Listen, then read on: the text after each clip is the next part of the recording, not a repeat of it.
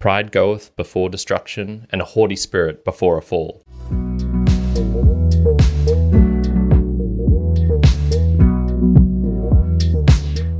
Welcome, everyone. I am here as always, Kyron, with the Mere Mortal Book Reviews, where we learn how to crochet. No, wrong. I'm joking with you. No, this is where we dive into book reviews, give you juicy information, extract some themes, and some interesting things that you might want to realize about the books we're reading. Today, we do have Arthur Miller's Death of a Salesman, which is a relatively short, I don't even know if you'd call it a book. I guess it's in book form.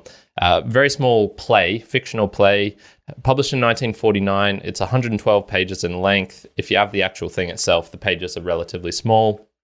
You'll get through this really quickly. I think it took me probably two and a half hours, maybe at max. So I said a fictional play.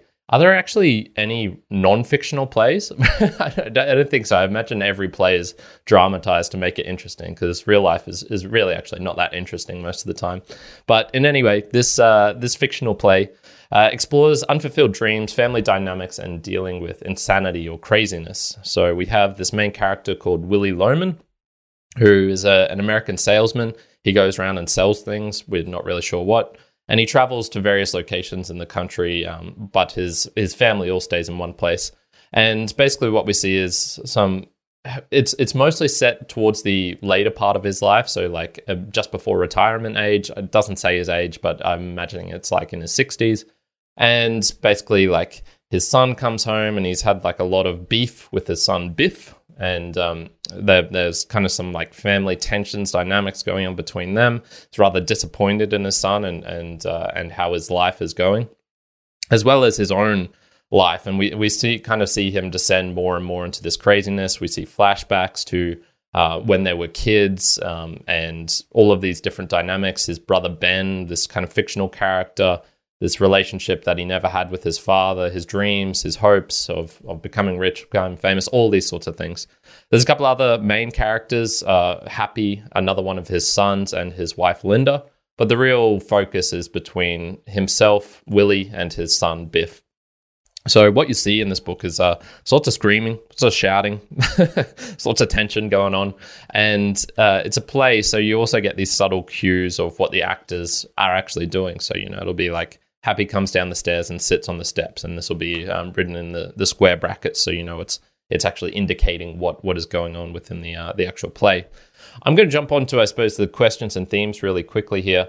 My main question was, of all the fights, all the misery, all the tragedy that occurs within this book, who was more culpable for it? Who was the character where you could say, their actions, what they're doing is really highlighting, increasing the tension? And I think the balance actually shifts over time. When we see these initial periods of when they were children, you'd definitely say, okay, like Willie's probably the cause of what's going to end up being tragedy here, because he's like this confident guy. He's talking all this, he's big talk, and he's putting a lot of pride into his sons and saying like, Biff, you're going to be the man. Like, everyone loves you.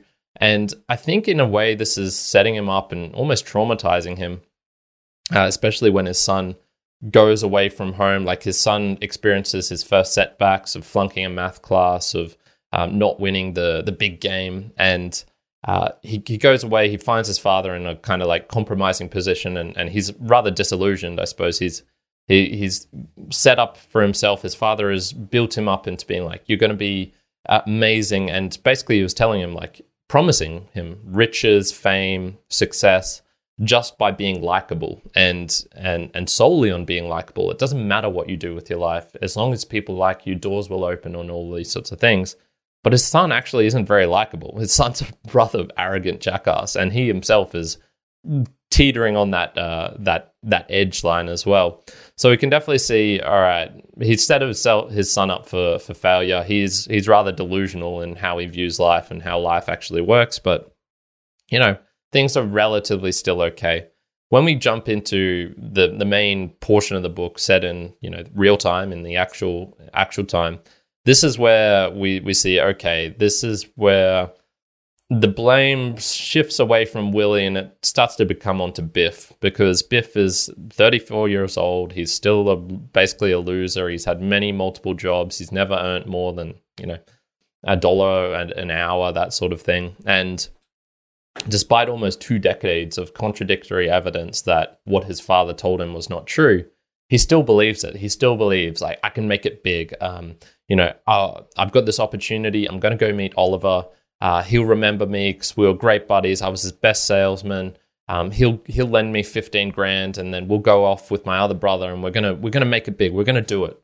And just what we really see is like, no, none of this was ever true. None of it. Like, he was a shipping clerk. This guy never knew him, and we see this a lot more of this butting up against reality. The reality of the situation is that every one of them, they're just average people. They're not destined for riches, fame, success, especially not in the way that they're going about and trying to do it. And we see his father degrade because he's starting to have some mental issues. He's starting to talk to people who aren't there, especially his brother, who he hasn't seen for a while and who actually did make his riches by taking a lot of risks, going to Alaska and going to gold mines or into Africa. It's kind of hard to pierce out, and I'll talk about that more at the end. And when someone gets like that, increasingly erratic, where their brain is not working, the blame shifts away from them. You can't blame them because they have no control over it. And look, I can say this personally, watching my mum degrade with Alzheimer's over the last 7 years, the state she's in now is like, whatever she says is it's not her. There's no culpability because there's no ability for her, and it'd be irrational for you to say she's in her right mind or he's in his right mind. And so what we eventually realize is and recognize and Biff recognizes is it was all like a fake reality. None of it was actually true. And so it's kind of funny seeing this blame shift, and blame is a harsh word, I guess, in some sense. It's just interesting to know, like, a lot of the misery and pain being caused is by people not accepting reality of how things actually are. And so we see this being Willie, who was delusional at the very start of his life, or at least when he was raising his children, who became crazy and then became dead. And that's not a spoiler because it is called Death of a Salesman. You knew what was coming.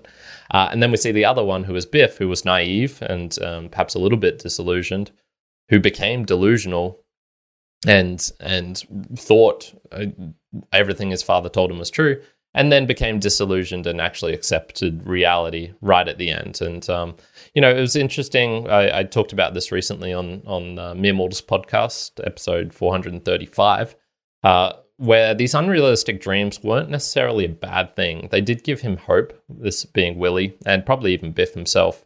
Although he did a poor job living in the moment of appreciating his sons and his wife and his family, because he was always thinking about this other time. And they certainly had good times. And you see this when, they were youngsters and they're playing around. He's teaching them how to play football and everything seems really nice. And money wasn't really an issue or anything like that. But we see this starting to back up. The future was always when and not if. And when you have this certainty, this hope, it can actually be a nice, good thing. The problem was the contradictory, the success never came. And so his ultimate death at his own hands, you can only deny reality so long before it really bites you. And his loneliness, his regret, we actually do see this in other portions of the book. What causes the initial tension between the two of them? You can see it's hinted at. It's hinted at that his perfect life wasn't actually that perfect. So yeah, interesting topics to get onto there. Let's jump on to Arthur Miller, the author, some extra details. I've talked about him before in my review of The Crucible, so I won't get too much into his backstory. The backstory to this play, though, is rather interesting because it's basically written about his uncle Manny.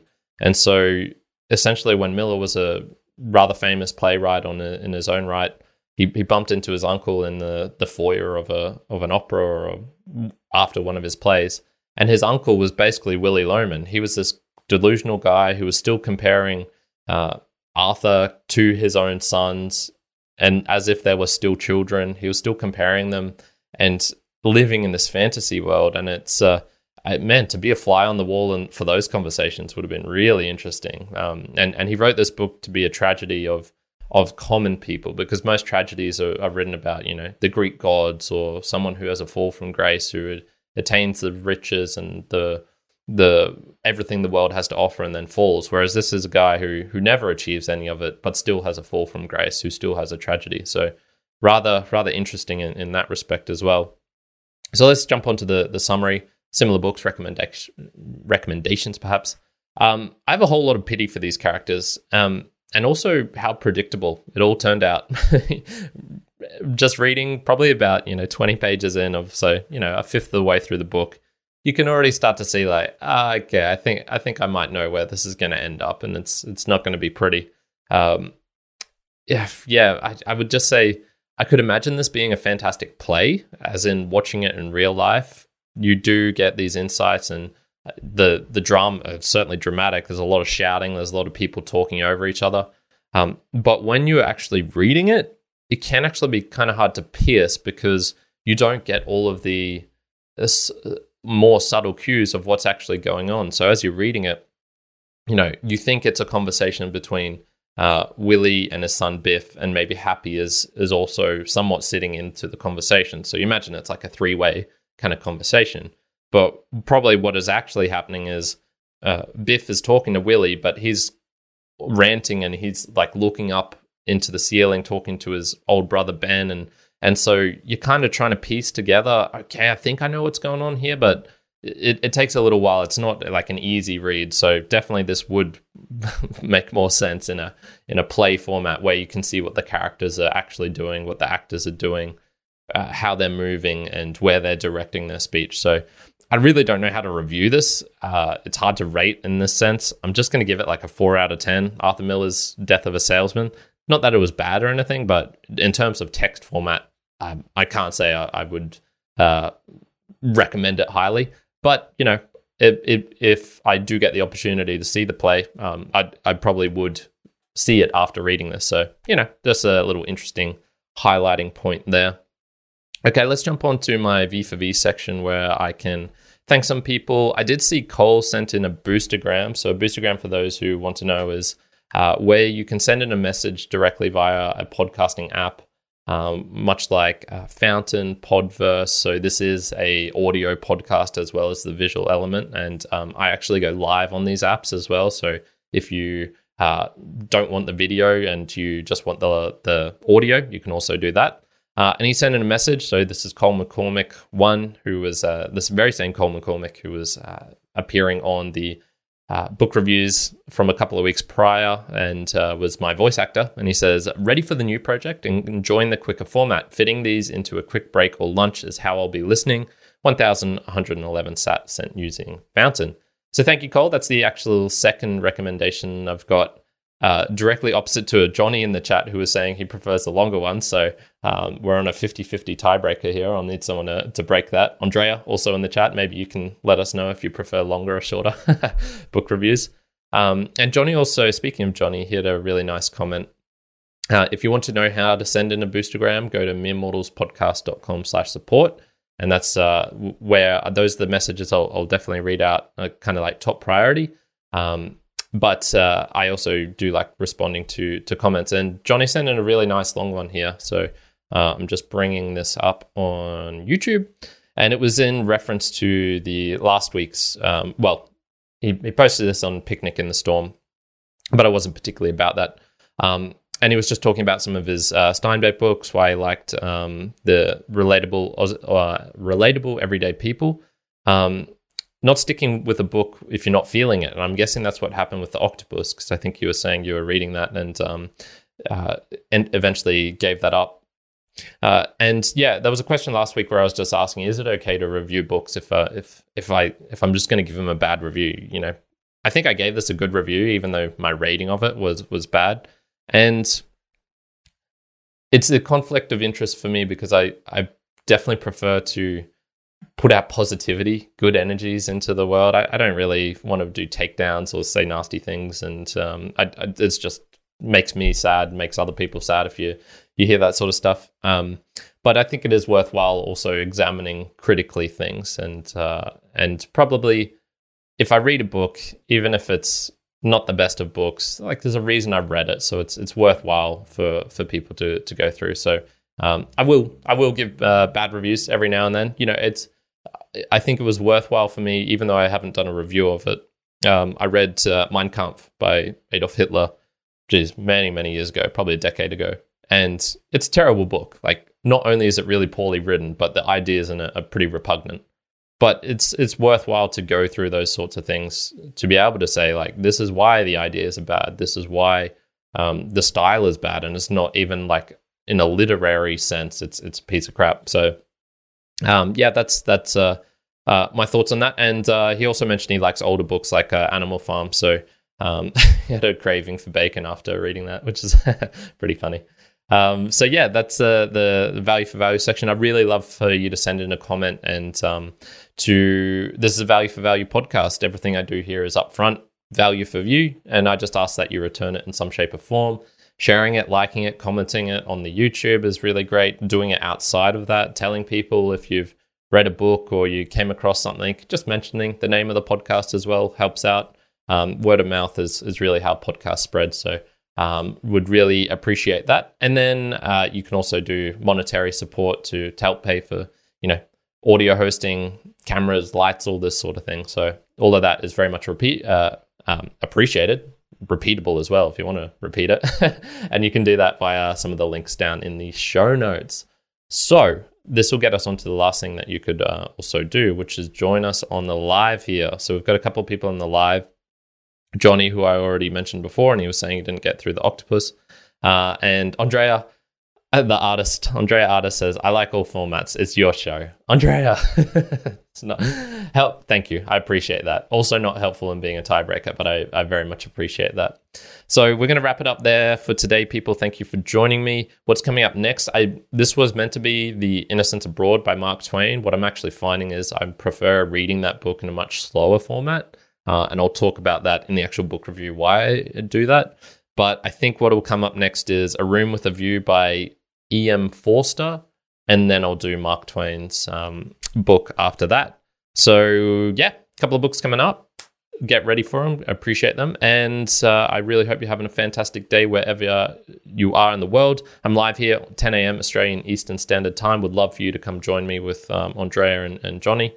And we'll be here next week as always. So ciao for now. Kyron out. Bye.